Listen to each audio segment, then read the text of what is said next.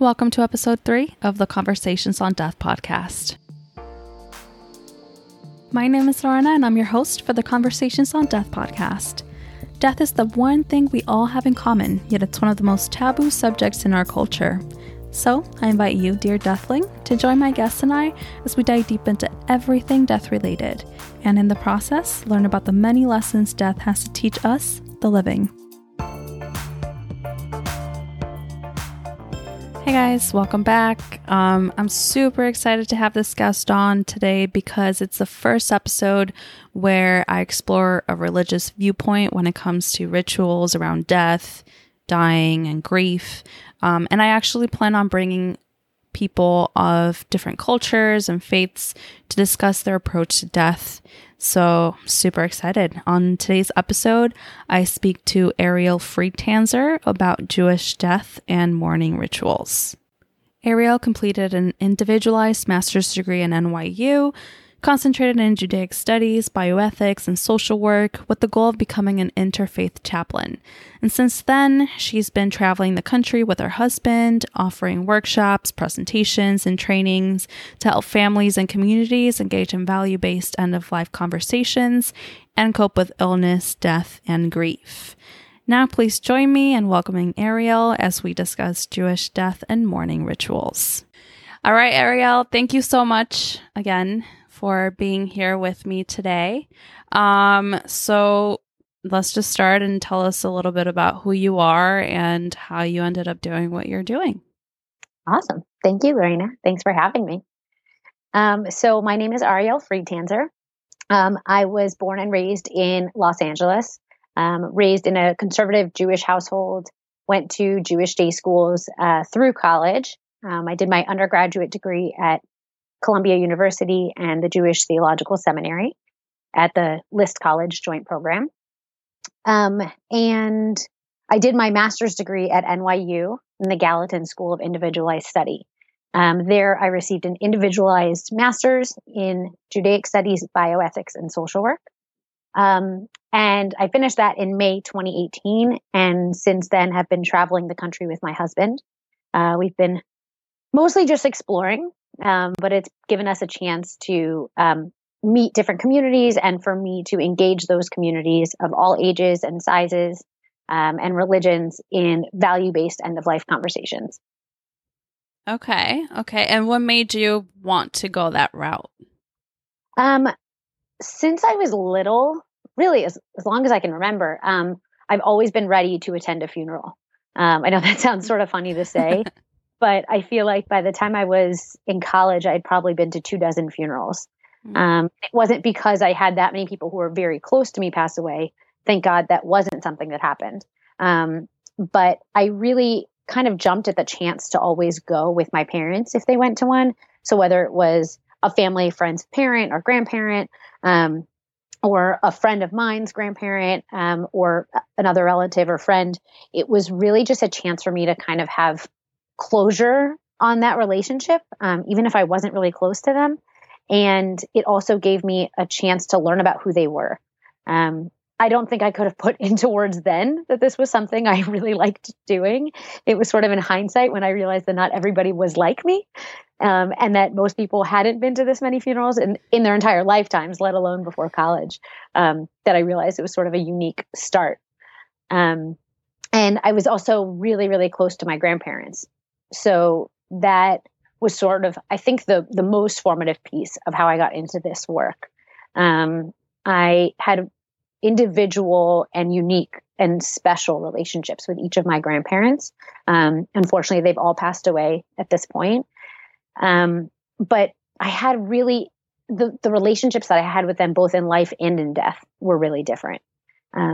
So with my grandma Fanny, I didn't get to go to her funeral in New York. I was 11 and she passed away, and she had been sick for many years, and I got used to visiting her. I visited her every weekend with my grandfather. I was one of the last people that she recognized before she passed away. She unfortunately lived with Alzheimer's and Parkinson's. And she passed away the day before Yom Kippur. So traditionally on Yom Kippur, the Day of Atonement, the Shiva or the mourning period stops. It gets cut short. And that in particular for observant Jews, is really kind of a difficult place to be in because never really get the chance to mourn. But in this case, because I hadn't gotten to go to New York, my parents did a turnaround flight from LA to New York and back in 24 hours. And so they decided not to take us to the funeral, which I think was the right decision for them. And I'm not judging that decision at all. I think a lot of parents make choices like that. Yeah. But it wasn't until later in life when I realized that really didn't give me the closure on that relationship that I needed. And the relationship for her husband, my grandpa Ezra, was totally different. There he was buried. He lived in Los Angeles. He was buried in New York. I lived in New York at the time, went to the funeral there, flew home and sat Shiva, which I'll explain in a bit. With my family in LA. And my rabbi, I remember commenting during the Shiva that it was one of the most fun Shiva homes she'd ever been to. Because it was just like full of life, and he had lived to his late 80s and he died peacefully in his sleep. It was a way that sort of we all wish to go. He even put his teeth in that night, which he did not do normally. Wow. So it was like, he knew something was happening. Totally. So there, like, we couldn't have asked for something better for him. And so that was a really positive experience around his loss. For my grandma Lucy, it was totally different. So she and my grandpa Ulu lived in LA. They were living together in the same room at a nursing home. And when she passed away, and she passed away pretty suddenly, and she had been sick kind of chronically. So when she passed away suddenly also, we really viewed it as a blessing for her. My grandfather, of course, was completely distraught and was totally cognitively sound. So he really experienced that grief and that loss in the most heartbreaking ways. We did a memorial in LA. And then we did a funeral in New York where she was going to be buried. And we did the memorial in LA so that my grandfather could be at it because he couldn't travel. We came back, we did Shiva with my aunt and uncle and my grandfather. And it was really also like, it was a very sad time for him and to watch him go through that. But it was so joyful because she had died in such a peaceful way that we really couldn't grieve that part of it. If that makes sense. We were definitely grieving her loss. She was a tiny powerhouse, we like to say. That's cute. So during any of these deaths of your grandparents, were you already doing this end of life work? So great question. So for those first three, I actually wasn't really. I mean, my grandma Lucy passed away in December of 2018. I'm sorry, my grandma Lucy passed away in December of 2017. And I was already in my master's program, nearly finishing my master's program. So I was definitely in this world, and I had already done 400 clinical units of chaplaincy training.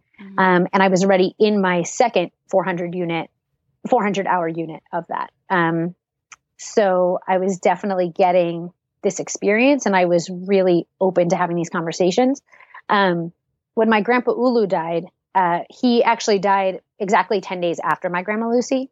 So he sat the entire traditional week of Shiva for her and mourned her, and then died the night he finished. Wow. And for that, it was absolutely like the most surreal, spiritual, beautiful thing that I've ever experienced. And I don't, as a chaplain, I also actually don't really consider myself a spiritual person. But this was just sort of that epitome of what a good death could be. I don't say that only because he didn't have to live without her, which was sort of our biggest fear, but more so because about a year earlier, I had sat down with him and had a conversation about his values at the end of life. So he had also been chronically ill, and he had been in and out of the hospital a few times. He had a lot of trouble breathing. And so he had been intubated twice in about 6 months, each time for 12 days. And both times we thought, this is it. We kind of said our goodbyes. We wrote letters. We read letters to him. We kind of made that closure. And then he came back. And, medical intervention saved him. My parents and my aunt and uncle making decisions saved him. Mm-hmm. Those were right choices that were made. And ultimately, he didn't want to live in pain, but he most importantly didn't want to live without my grandmother. So as long as my grandmother was alive, he was going to do anything it took to be there with her. Yeah. So I had gotten to have this conversation with him, and it was after his second stint of being in the hospital and being intubated. And I played a game called Go Wish with him, which I absolutely love. And What's so that? Go Wish is a great game. You can find it online. Mm-hmm. Just Google Go Wish. It is a deck of cards that has 35 values that someone might choose for the end of their life and a wild card. And the idea of the game, in one way of playing it, is that you narrow those 35 things down to 10. Okay. And they're all really hard. Usually when I play this with groups, they're like, how am I supposed to pick these? There are 35 things. I want all of them. Right. And so it's really hard to narrow down and to pick those. And it's hard for me, and I play it all the time. Mm-hmm. But I played it with my grandfather, and he was the first, and I think still the only person that I've played it with who picked his on the first try.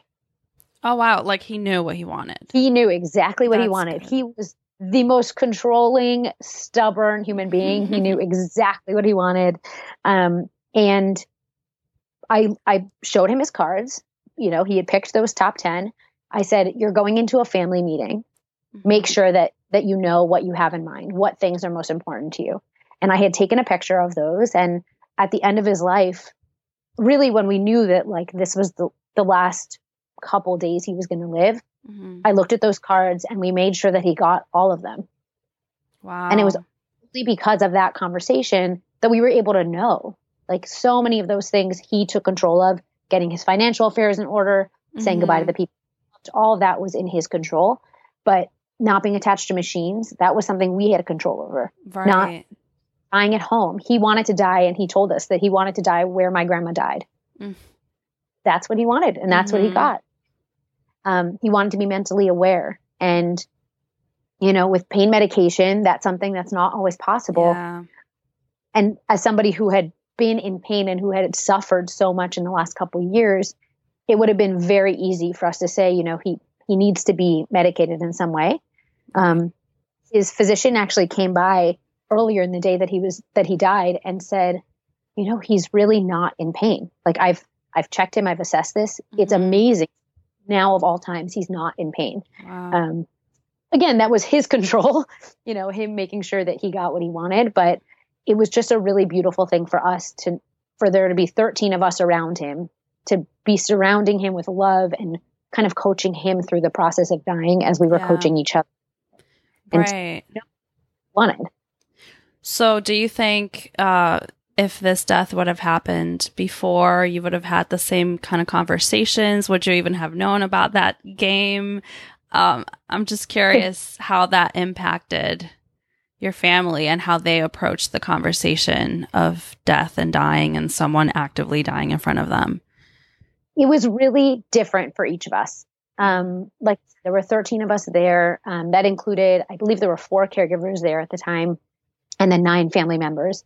And I had been there for the 6 hours leading up to his death. Most of my family got there, I think about 2 to 3 hours before. And there was such a difference based on sort of the closure that each of us had come to with him. For my uncle, it was a lot more difficult, I think, to say goodbye. And when he came in, he said, he's having trouble breathing. Why are we not taking him to the hospital? And I had made sure the day before in front of my aunt and in front of my mom to ask him, if you have trouble breathing, do you want to go back to the hospital? And he said no, very clearly. So for us, it was more important to give him what he wanted.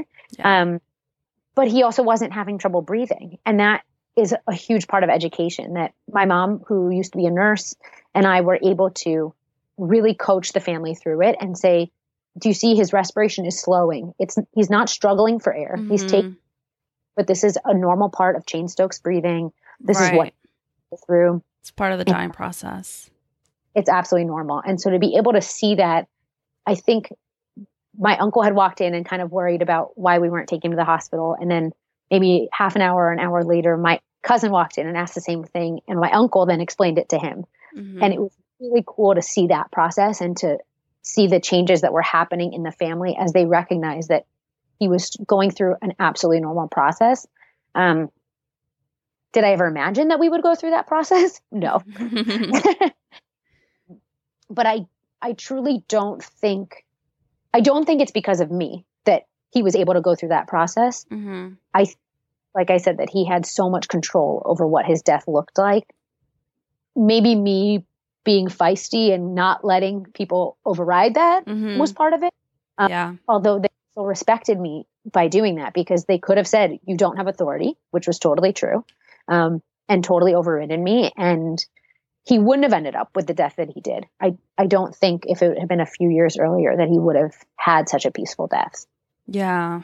Wow. Well, first of all, I just want to say thank you so much for sharing all of those memories. And, I think it's beautiful that you were part of that and you advocated for them, which is huge. Most people, when they're dying, they don't have an advocate to make sure that they, what they actually want done is being done. So, so going back to kind of the work that you do value-based end-of-life conversation work. So I noticed that, and I thought that's interesting that the value-based is there. I'm just curious as to whether there's a difference between that and just like end-of-life work, or why do you call it value-based? Yeah. So, I would say the reason I call it value-based is because there are so many different elements to end-of-life work. There's the hands-on end-of-life work in healthcare, hospice, doula work. All of that is definitely end-of-life and hands-on. Then there's the legal piece of estates and wills and the documents. The financial piece is huge. And I think most of the time when people do end-of-life planning or advanced care planning, and unfortunately it doesn't happen nearly as often as it should, they're doing that kind of work. Like they kind of jump into it and say, okay, I need to figure out who my medical proxy is. I need to decide what my advanced care directive says. I need to figure out my will and my estate and my trusts and all of that. And then they never take it to a conversation with the people who are actually going to be making those decisions for them. Mm. So I kind of say to my parents all the time, I care, of course, if you die, but I care more about what happens to you if you don't die. I want to know who's making those decisions. I want to know what decisions they should be making.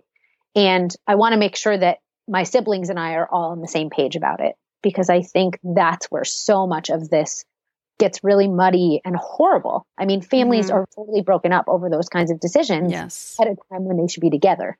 Yes. So I think that's why I sort of distance it, because it's not end of life conversations based on the legal issues or the financial issues or those kinds of questions. It's more about figuring out what is important to me at the end of life. What do I value? Who do I value? How do I communicate these wishes? And can I communicate them to the people who are going to make the decisions and those who aren't, so that everybody knows what I want? Mm-hmm. I'm curious, how much of an impact in everyday conversation does death have? For example, as you're growing up, is it something that it was talked about? Just in general, I'm curious how much death is talked about in Judaism in general. Yeah. So in Judaism, death is a huge piece of our liturgy, our sort of mindset. Every year, as I mentioned, Yom Kippur earlier, Yom Kippur is the Day of Atonement, and the customs that we observe on Yom Kippur are supposed to imitate death. So we customarily wear white because generally people are buried in plain white shrouds. We don't eat, we don't drink, we don't bathe, we don't wear leather. Not that the leather necessarily connects to death, but there's that element of kind of facing our mortality in a really visceral way. And the idea is that we are praying to be signed into the book of life for another year. So Oh. a lot of the liturgy that we say, that we recite on that day, really kind of imitates this recognition of our mortality, and that God is the judge and God will decide if we get to live another year or not. And that's based on our deeds that we've hopefully atoned for, if our misdeeds. So it's definitely something that we talk about. I also would say that because our most of our rituals surrounding death have to be done in a minyan, which is a group of 10 men or women, depending on your community, if you observe 10 men or if it can be an egalitarian minyan. Mm-hmm. So much of that is done in community that it's from a really early age, I think people start to realize that they are a part of that community and that they also have an obligation to that community. So when somebody turns 13, man or woman, they're considered to be a part of that community. And as such, they have a responsibility to bury the dead, a responsibility to show up at a Shiva home and to support the mourners. That they have this communal responsibility to be there when a mourner recites the mourner's Kaddish, which is a prayer that's customarily said right after the person dies, after the funeral, and throughout the week of Shiva. And depending on the type of loss, it can be for up to 11 months. And then every year again on the Hebrew anniversary of that person's death. So there's a lot sort of hearing this. And at the end of every service, I would say I'm going to take a gander to say in every Jewish community around the world, in every language, every denomination, at the end of each service, you will hear the mourner's Kaddish recited.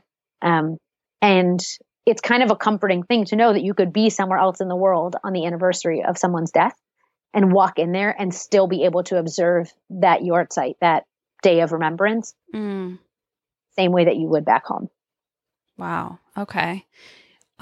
So in terms of when someone is actively dying, what does that look like? Is there some sort of tradition? You mentioned something about the grieving process and how these rituals, I guess, are done in a group of 10. Is there something similar to when someone is like on their deathbed? Or it's just, family comes and goes and says their goodbyes? Yeah, I think the ritual of having 10 people around when somebody dies is not there. That's not a thing. But there is a custom to not leave the dying person alone. Part of that is that if there's something inhibiting the person from dying, you are allowed to remove that. So if there's this famous story in the Talmud, in the rabbinic teachings, that says that if a wood chopper is chopping wood outside and the noise is preventing the person from dying, you can ask the wood chopper to stop chopping. Do we know that that's the thing that's keeping them from dying? Wow. Probably not. That could be a much longer conversation in terms of medical aid in dying, which I know we've talked about as something I'm very interested in. So that becomes a much bigger issue. But there is this custom to be there, both to be present to the person who's dying, because until they are dead, they are living. That's sort of how Judaism sees it. Mm-hmm. So conversations in the room should not be mundane. They should be attending to the person who's dying, or something about, if you need to care for them in some way, of course, that's fine. But it really shouldn't be a space to eat or drink. It shouldn't be a place to discuss things that really aren't important to that moment. Mm-hmm. And traditionally, there is the custom of the person who is dying to recite the vidui, which is the confession. And interestingly, just to bring it full circle, the vidui is something that we recite multiple times on Yom Kippur. Okay, so it's not a personal confession. It's something that everyone who is Jewish reads. So tell me more, because I'm confused. So I haven't looked at the liturgy recently, unfortunately. I should definitely read up on it. But on Yom Kippur, a lot of our liturgy is communal. And so we say, we sinned, we spoke badly about people. Everything is done in a plural sense. Okay. And I believe that the vidui that we recite on a deathbed is individualized, just so that it really makes it personal. And the idea also is that it's sort of hard in many cases, especially in the medicalized world that we live in now, to know when that moment of death is going to happen. We were blessed in my grandfather's case to really watch that progression, but we would have had to do a confession 48 hours before he died, because that was really the last moment when he was speaking. Okay. So had we known that that was going to happen, we could have given him that opportunity. Other than that, I would say the sort of biggest custom at the end for the dying person is to recite the Shema, which is a central prayer to all movements in Judaism, to all the liturgy. And that translated says, "Hear, O Israel, the Lord our God, the Lord is one." And in my mind, that's sort of the mourner acknowledging that this is God, like this is God's doing, this is in sort of this plan, and acknowledging their place within that world that is God's. Okay. Wow. So then after the person dies, what comes immediately after? Great question. So the person should not be left alone from the moment that they die, even if they were alone before that. Do you know why? Is there a reason behind that? If I remember correctly, I think it's because the soul is still there. And so you want to be able to accompany them. And the other piece is that you don't want to take a chance that body could be vandalized or abused in some way. Right. So there's the practical and the spiritual to that. So the person who sort of stands by and makes sure that they're accompanied is called the shomer. That's the male form of it. So it's somebody who is literally guarding the body. And in many communities, in many cases, that's done by the funeral home or by the mortuary. In some cases, it's done by synagogue members. It's usually a volunteered position. And so people might take turns. Family members can sometimes do it. I was very grateful to be able to do it for an hour for my grandfather. So it's really just a chance to kind of be there and to recite Psalms and talk to the person if you want to, whatever you believe happens. But it's just a chance to kind of be there and to accompany them. And anybody who is present at the time, at that single moment of death, says, Baruch Dayan Emet, which means praised is the true judge. Let me say that again. Praised is the true judge. I don't know if that strikes you as uncomfortably as it strikes me. Yeah. I was like, what? Right? I mean, it's a hard sentence to say in the moment that your loved one is now taken from you. Yeah. Right? So I think that's one of the most controversial pieces of the mourning process. I would say otherwise, I feel like Judaism's got it pretty much 100% right in terms of mirroring what the mourning process looks like. But that sentence still rocks me every time I hear it. And that happens usually in the moment that somebody does kriya, which is tearing, literally means tearing. So at that moment, they would tear an article of clothing that they're wearing. And from the dead the person's wearing. Okay. Yeah, exactly. Gotcha. So when I was there for my grandfather, both my uncle and my dad tore their shirts. Okay. And my grandfather had done the same thing when my grandmother died. It doesn't have to happen in the moment of death. Traditionally, that's how it happens, but it also can happen at the funeral. Before the funeral begins, often a rabbi will come in and will do kriya. That's what they call it, doing kriya, because that's the English Hebrew combination. Yeah. And so they'll come in and they will recite that with them, and then they'll tear. And in more liberal communities, so in conservative, reform, reconstructionist, they will sometimes give you the option of a black ribbon. And you pin that onto your clothes and then you tear the ribbon so that you don't actually have to tear your clothing. But there's something really powerful in actually tearing your clothing. Yeah. What's that about? What's the symbolism behind that? It's the idea that the fabric of your life has now been torn. Wow. And it cannot be repaired in that way. Wow.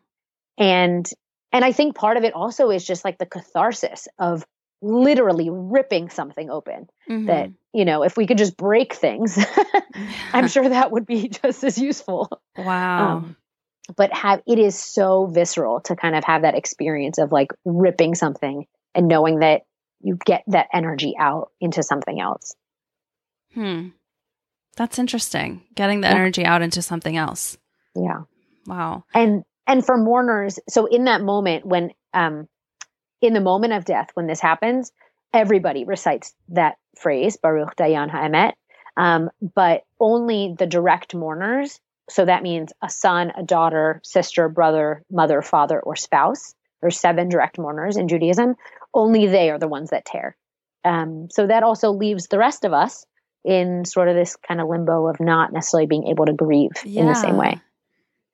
We can talk about that more in terms of the actual grieving process after the body is buried, but I'm interested to know if it's only, the rules are kind of only between those 7, as you said, spouse, father, etc. Okay, so what happens after the tearing? You said the tearing of the clothing could happen at bedside or at the funeral, but exactly. Before we jump to the funeral, is there anything else that we missed in between? Yeah, so there's actually that space of time between the moment of death and the funeral has its own name in Judaism. Wow. Okay. So that's called aninut, which means deep sorrow. And the idea is that Judaism really reflects that human experience of being able to function normally, of really being in such an immense sorrow that you can't really speak to the mourners. You're not supposed to try to comfort them, even whether it's in that moment, right afterwards, and in the same room. You're not supposed to speak to them and try to comfort them. But even afterwards, that our instinct is to try to reach out and to help. The intentions are good. But so often, I always hear people kind of saying that they're walking around in sort of a daze, and just not being able to function normally. And I'm grateful that Judaism sees that. There's actually a text in Leviticus that says that Aaron was speechless after his 2 sons were killed. He was silent, and that word is so powerful. Because that's sort of what we need to get into, and often being in silence with mourners is the best way to be. Right, because there's nothing you can really say to make it feel better. And oftentimes we feel the pressure to say things, and it's like kind of pointless. And then we make it worse. Yeah, exactly. Most of the time, the person just wants to be seen and maybe hugged or whatever, but we don't need to hear anything. Exactly. Yeah. Exactly. And Judaism totally acknowledges that. That there are day-to-day obligations that observant Jews have to follow. So there are a lot of commandments that they do every day. Even the requirement to pray 3 times a day. That not at most Jews, I would guess, don't observe this. But for Jews who do, as soon as they become an onen, somebody who's experienced that loss and has not yet buried, they are completely absolved of those responsibilities. So we call that the positive commandments. So anything that they're supposed to do, they are absolved of those requirements. They obviously can't go out and murder. They can't steal. Those are the negative commandments. Right. Don't do those. Yes. Okay, that makes sense. But it's a really interesting thing because, and I think it's one of the most compassionate things that Judaism does. Both that and the requirement or the, I would say the encouragement to bury as soon as possible.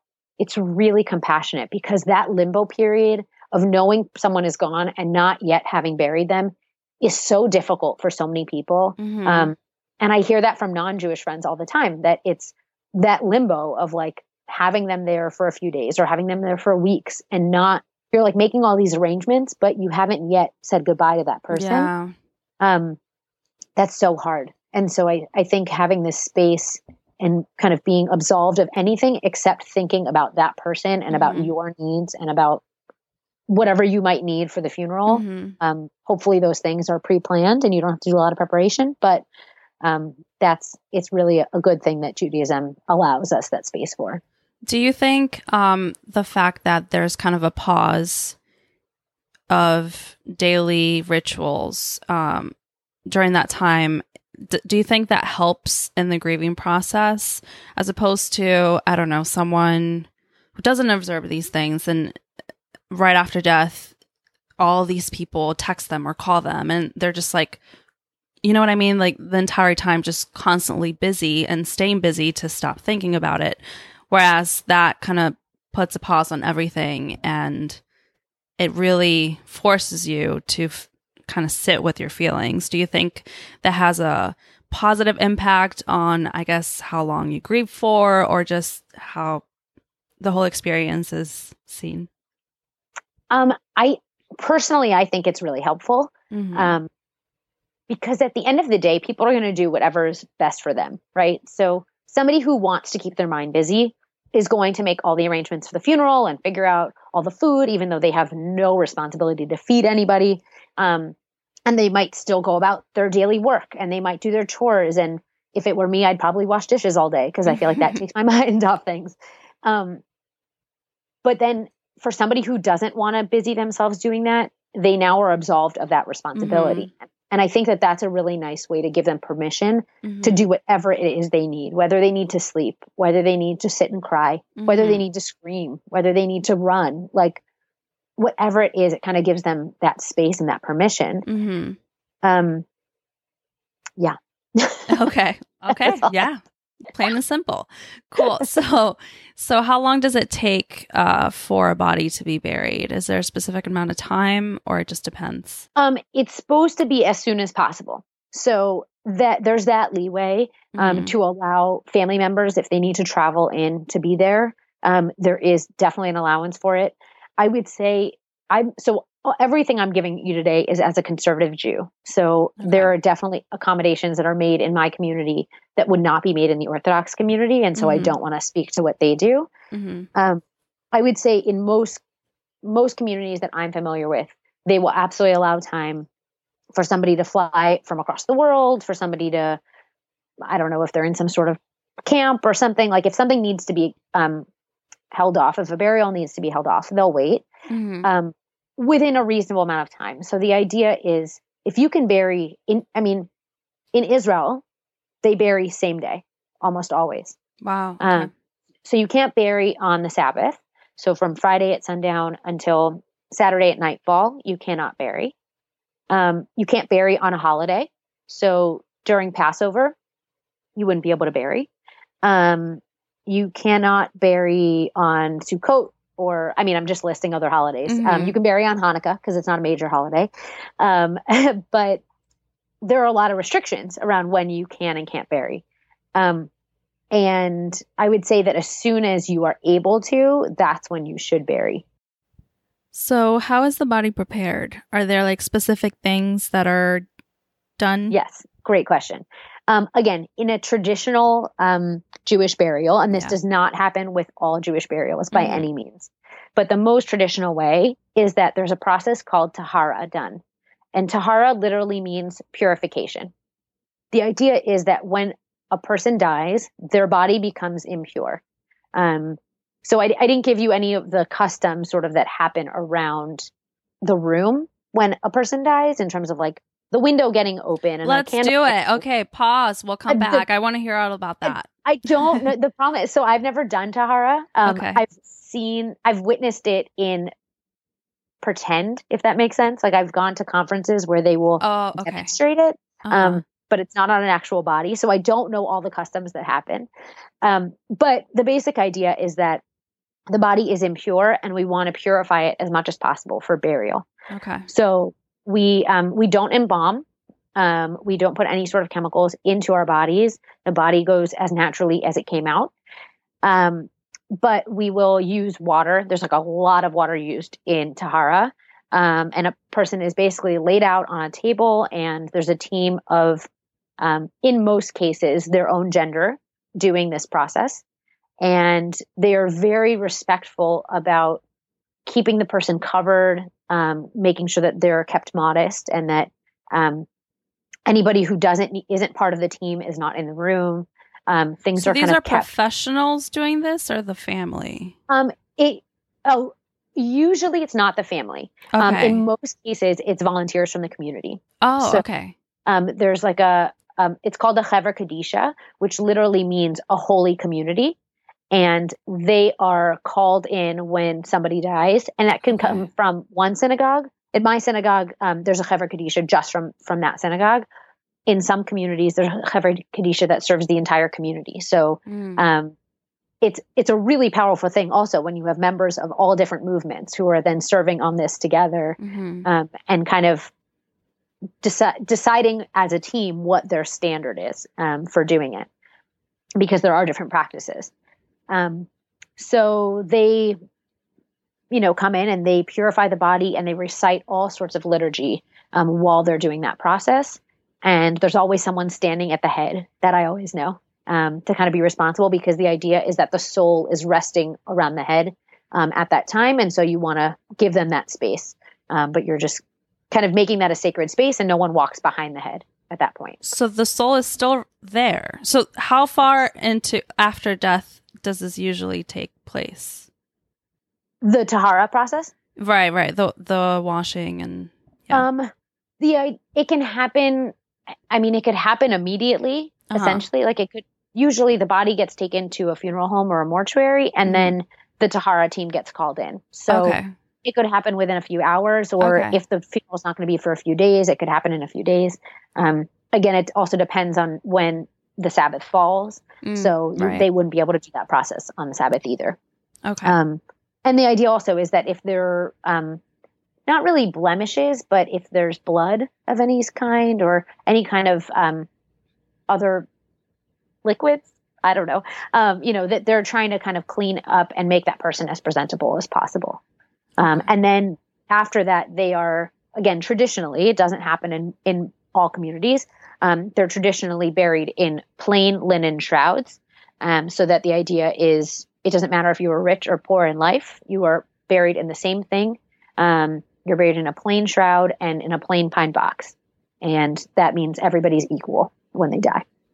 So are there any causes of death where all of the things that you just mentioned don't really apply because of the way that the person died? That's a really good question. As far as I know,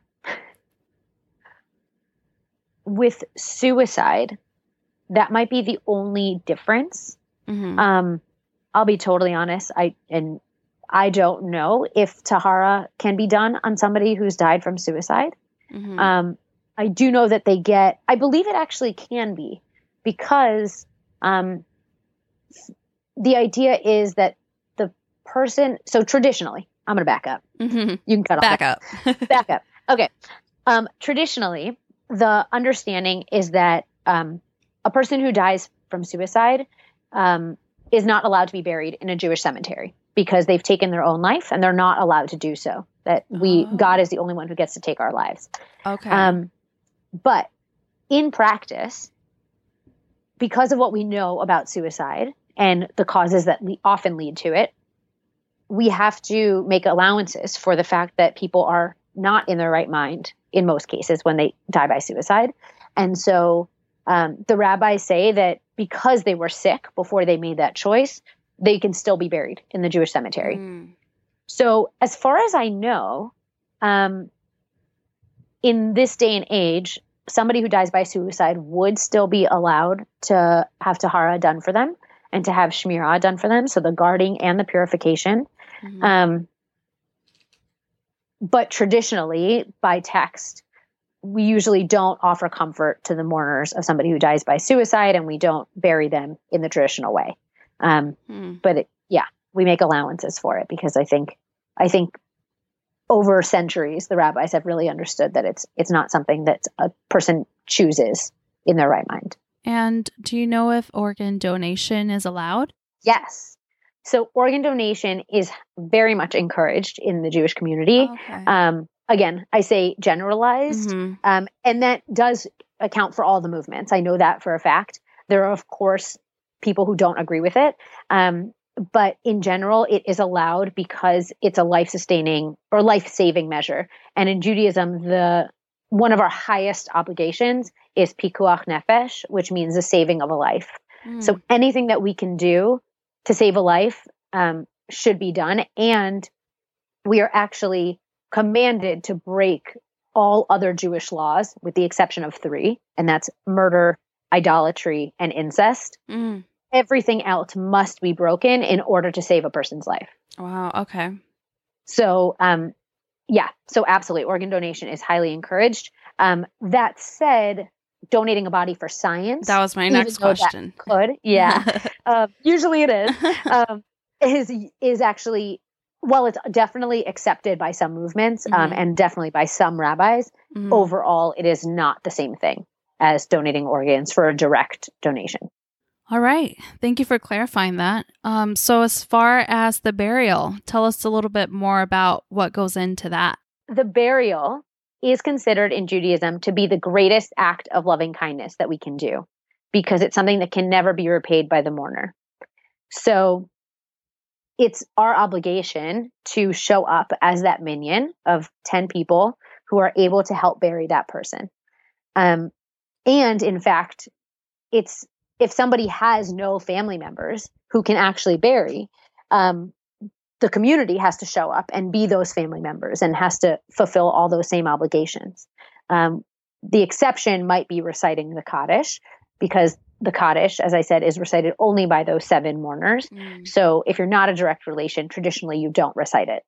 That said, there are plenty of people who do recite it, who recite it for friends who've passed, or uncles or grandparents, or for Holocaust survivors who had no one to say it for them. That's the confession thing? No, the mourner's Kaddish is just a prayer that said, okay. I actually may not have specified it before, so thank you for clarifying. So the mourner's Kaddish is a prayer written in Aramaic, and that is traditionally recited at the burial for the first time, and then is recited after the body is buried. Then it's recited for the first time, and then it's recited at every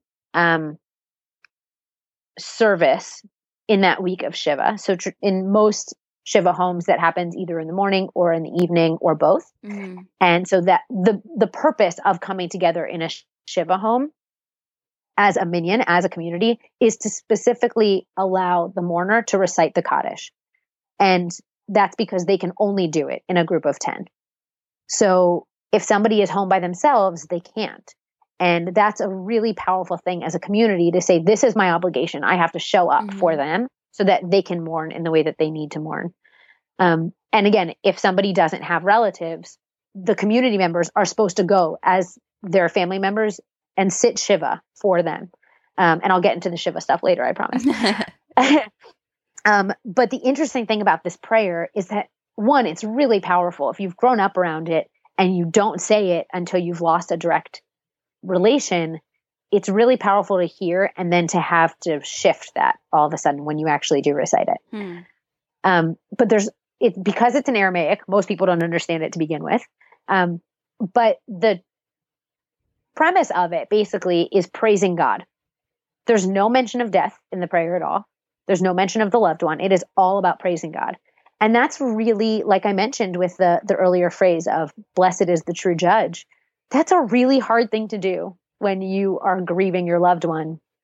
You literally just put them in the ground, and now you have to praise God. Yeah. Ouch. Yeah. Yeah. And you're angry, usually. Exactly. Yeah. Right. Exactly. So it's really, that's a hard thing to do for some, and for others, it's really comforting because they know that ritual exists. And so they just have something to follow and don't have to think about it. That makes sense. Yeah. And then the only other thing that happens at the cemetery is that generally the comforter, so anybody who's there from the community who's not a direct mourner, will turn to the mourners and will say in Hebrew, "May God comfort you along with the other mourners of Zion and Jerusalem." And so the idea is that we are all grieving this together, and that there are people all over the world who are mourning losses, and that we are also mourning the destruction of the temple in Jerusalem, which is something that we mourn at pretty much every happy occasion. So we remember the sad thing. So in this, we're kind of coming together to remember that. Okay. So what happens after that to the grievers, right? Is that a word? Sure. I don't know. Mourners, the grievers, absolutely. The bereaved. Sure. Yes. There we go. So the process of Shiva starts immediately after the burial. Usually that's done at the mourner's home. So if a child is mourning their parent who passed away, it usually is done at the child's home. It could be that families sit together if there are multiple siblings or multiple mourners and they want to sit together. Oftentimes, unfortunately, families are not always getting along, especially by that point. So they might sit separately. Sometimes people, I mean, in our case, we flew back from New York to LA and sat Shiva in LA, even though the funeral was in New York. So there's a lot of allowance for all of that. At that point, though, things are still really changed for the mourner. So traditionally, of course, they sit on lower chairs or sometimes sit on wooden stools so that they're lower and they're uncomfortable. They get food served to them. They cover the mirrors in their house. They might wear their ripped clothing. What's the mirror thing about? Sorry to interrupt you. That's okay. The mirror thing is about not looking at yourself, that you're not supposed to be concerned with how you look during that week. That you, oftentimes people most of the time people don't shave, and often they don't even bathe for the entire week. Okay. I know some people who will wear like one outfit underneath their ripped clothing and they'll change the under outfit, but they'll wear the same thing outside, even if they're not showering, so that they don't necessarily smell, but they're still following customs. And the idea with this is that it's so different from your normal life that often our inclination when people are in our home is to serve them, to greet them. We are not supposed to do this. We're supposed to be served and taken care of and comforted. But it's interesting. I'm only realizing now it's so much in acts and not in words. That really the only words that we say are in that line that I told you that people recite at the cemetery. Other than that, we don't say anything traditionally. And in fact, the rabbis, I would say, dictate to us that we should not speak in a house of mourning until the mourner speaks to us. So it's like sort of this interesting game of chicken, but the idea is you have no idea what that mourner is thinking. You have no idea what the mourner needs. And when we have the inclination to speak, as we said before, we usually say the wrong thing. Right. So just shut it and serve them. And if they need to talk to you, they will. Exactly. Yeah. And once they do, it's okay to say, can you share with me a story about the person you lost? And using their name, I think that's not a Jewish custom, but I think using their name is a really important thing because you're acknowledging that they were a person, that they're not gone, they're not invisible, they're, they didn't not exist. Yeah. And so being able to acknowledge that, it also, I think Jewishly, the idea is it does elevate their name, that it elevates their soul when you speak their name. And so the idea is share those stories, laugh, cry. All of those things are totally okay. And I know a lot, like I said, in our Shiva home, the rabbi said, this is such a joyful Shiva that we were laughing and telling jokes and making fun of the things my grandfather used to do. Like, we did it when he was alive. Why wouldn't we do it when he was gone? Right. Nothing's changed. Exactly. To try to kind of sit with their grief and not distract from it, not detract from it. Don't be afraid to cry with them. Don't try to justify the death. That's a really big thing for me. So how long is this process usually? Is there a certain amount of days? That should have been the first thing I said. Shiva literally means 7 in Hebrew. Okay. And so the idea is that you sit for a week of mourning. Now, as I said before, you don't sit Shiva and you don't bury on the Sabbath, on Shabbat. So in every week, there's always going to be one Sabbath that comes in there. Right. So usually mourners will get up from Shiva. I know I put that in air quotes and you could see it, but the listeners can't. They get up from Shiva on like a Friday afternoon, and then they go back or sit down to Shiva on Saturday night or on Sunday morning, depending on the time of day and the season and how late Shabbat would end. So the idea is you sit this 7-day period and you're technically not sitting on Shabbat, but you are still a mourner during Shabbat. Interestingly, Judaism actually says that you're supposed to be part of the community and you're supposed to kind of hide your your public mourning during Shabbat, which as an end of life consultant, I absolutely say is not a thing. Yeah. As a Jew, I'm sure that there would be a lot of discussion around it, but it's a really interesting thing because you can't just hide that. But it's the idea that privately you are going to be mourning, but that publicly you can change your clothes, you can shower. You don't have to fall into those kind of normal rituals. But so it lasts 7 days, except in the cases where if there's a holiday, it ends the Shiva. So like I said before, when my grandmother passed away, my parents flew to New York, flew back, and they didn't get to sit Shiva because Yom Kippur started. So whereas on Shabbat, on the Sabbath, you would come up from Shiva and then go back down to Shiva, when a holiday interjects, it cuts the Shiva off. How come? Like, why can't you just go back to it? Because, well, one, in some cases, our holidays are long. Okay. So we have some holidays that are 1 day long, some that are 2, some that are 8. Okay. So that's one reason that practically, figuring out how long that would have to be and how to communicate would be interesting. But the bigger reason is because our holidays are supposed to be joyful times. And so when you, obviously, there's that understanding that you can't necessarily be joyful and be mourning at the same time. And so the joy takes precedence.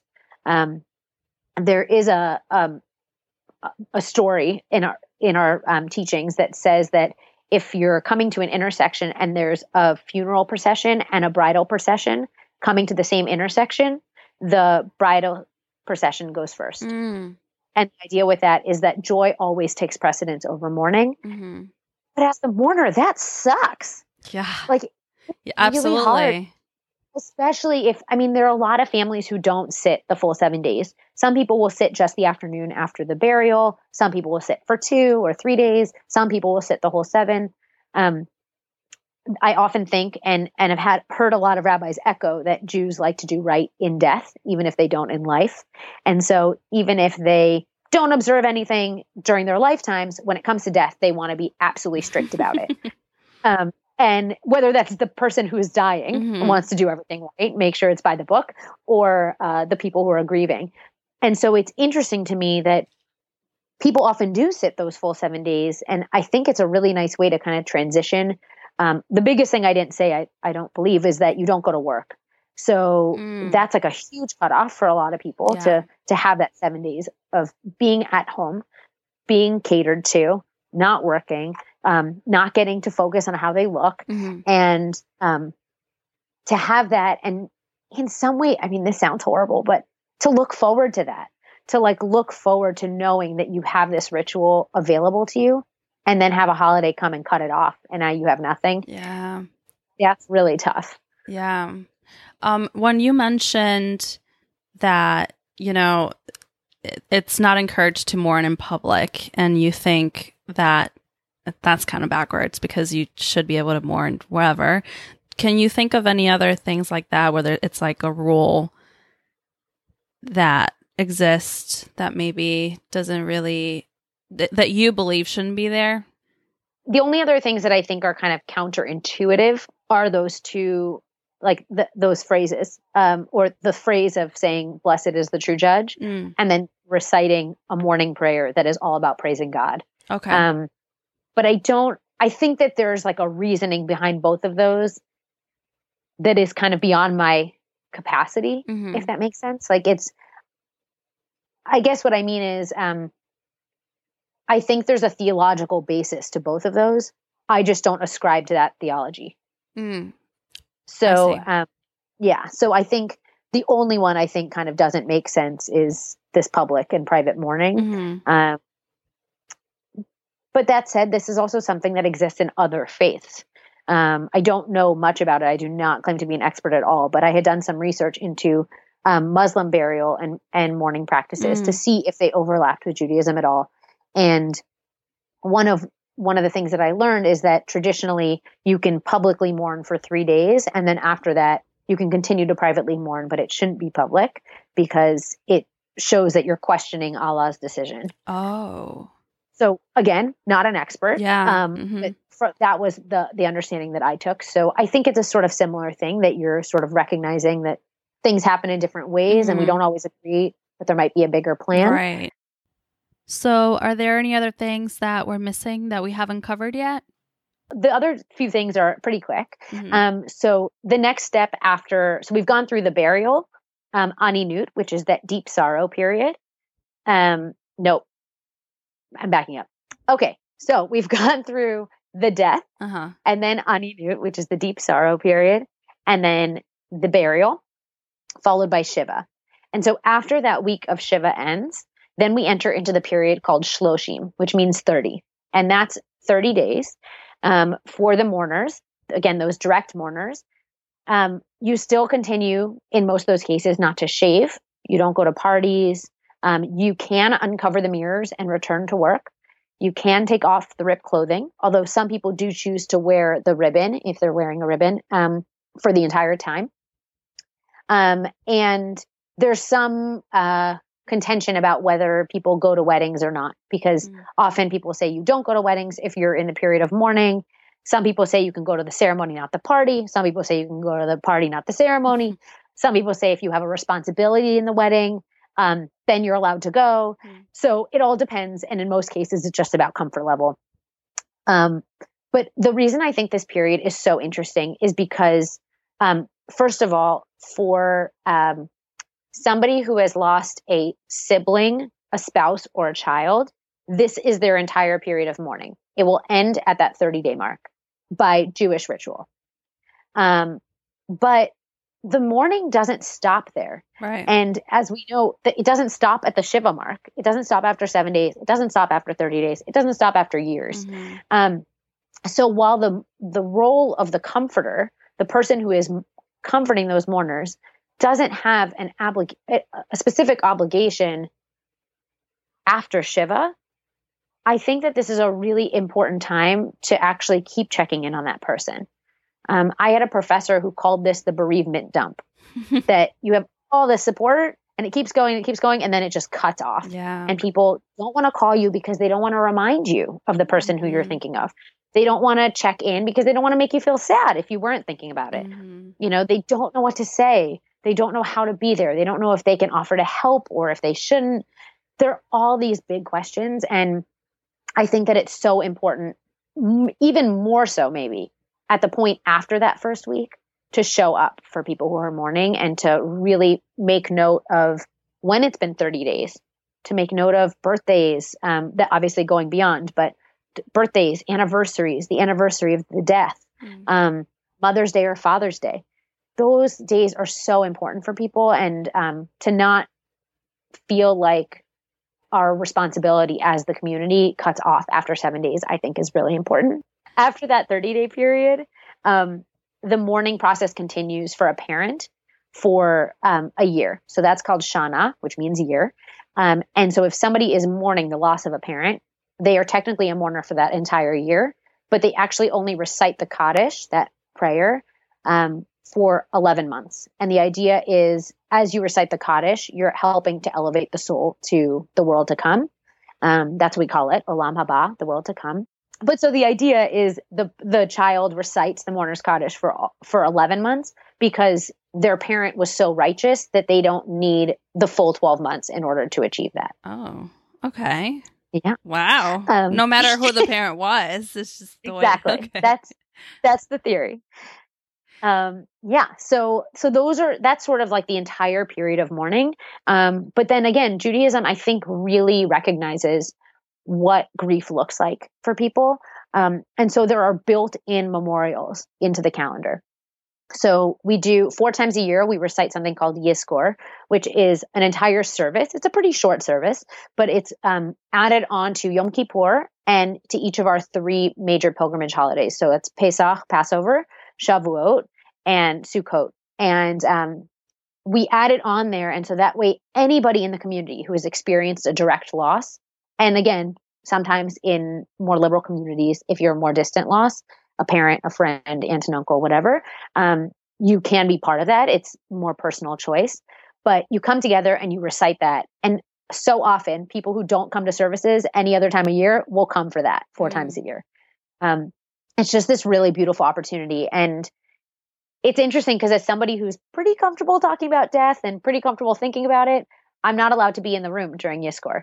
And by that, I mean, by my parents' rules, I'm not allowed to be in the room during Yizkor. That was something we were taught growing up, that if your parents are still alive, you're not allowed to go. And in our community, there's like a very big exodus from the room right before they start the service so that people who haven't experienced it, leave. And it's been something that's really interesting.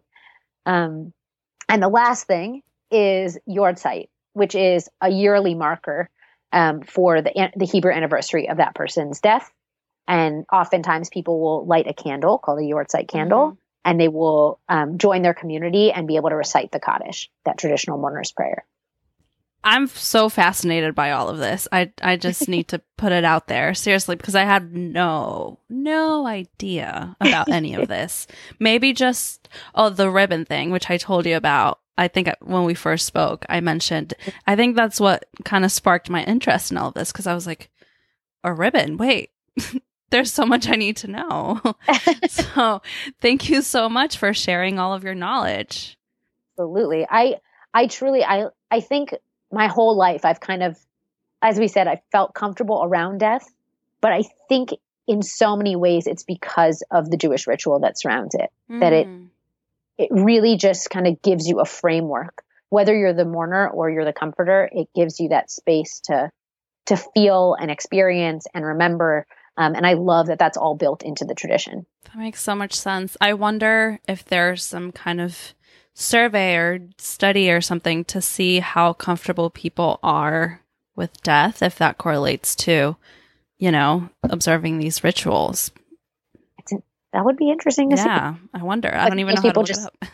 I feel like most people just don't want to talk about death. They're like not even going to go there. Absolutely. But this is something that comes up very often if you're brought up in this kind of tradition, with this tradition. So that's something to think about. So before we wrap everything up, the two questions I ask everybody before I let them go.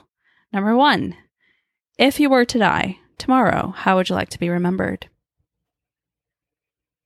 I would love to be remembered as somebody who really enjoyed life and wasn't afraid of death, as someone who had fun and smiled a lot and laughed a lot and loved spending time with family and friends, and who spent most of her time trying to help others. The second one, if you could synthesize all the wisdom and knowledge gained throughout your life into a short little message to share with the people listening to this podcast and with the world, what would that message be? I was going to say, do you think it's going to be a short message? I don't care. Give me a long one. I was like, you've talked to me for the last hour. Do you think anything I say is short? That's funny. Come on. Yeah, so no short messages. Come on. But okay, so it's going to sound really cliche, but my message would be don't wait. And I'm not talking about saying everything you want to say to the people you love and doing all the things you want to do. Of course, that's all really important. Right. I actually mean don't wait to determine what's important to you at the end of life. And don't wait to have that conversation with the people that you love. Because I think so often today, people die from really drawn out medicalized illnesses or medicalized death and don't get to die suddenly. They don't get to die peacefully. And if we were able to determine our wishes and communicate those to the people that we love, then we leave a positive and healthy grief behind, as opposed to a burden of not knowing whether people made the right decisions, whether they made the decisions we would have made. And so just kind of try in your lifetime to alleviate that burden and have the conversations about the end of life now, rather than waiting for this magical day you think will appear in the future. Thank you. Thank you for sharing that. And where can people find you if they want to get in touch with you? So I am mostly on email, I would say. You can email endoflifequestions@gmail.com. And I'm also on LinkedIn and on Facebook by name, Ariel Friedtanzer. Cool. Yeah. Beautiful. Definitely get in touch. Cool. Yeah. I'll put the links up in the episode description notes. I guess that's what it's called. I was like, did you want me to spell that? No, girl, no. People can do, if they want to get in touch, they better put in the work. Okay. I'm going to make it easy, but that's how it is. All right, girl. Thank you so much for everything. Thank you. It's been so fun. Hope you guys enjoyed today's podcast. If you did, please make sure to subscribe. And if you'd like, leave a review on iTunes or wherever you consume your podcasts. It really helps spread the message. Also, if you'd like to connect with me, follow me on Instagram at Conversations on Death. And I will talk to you guys soon. Take care.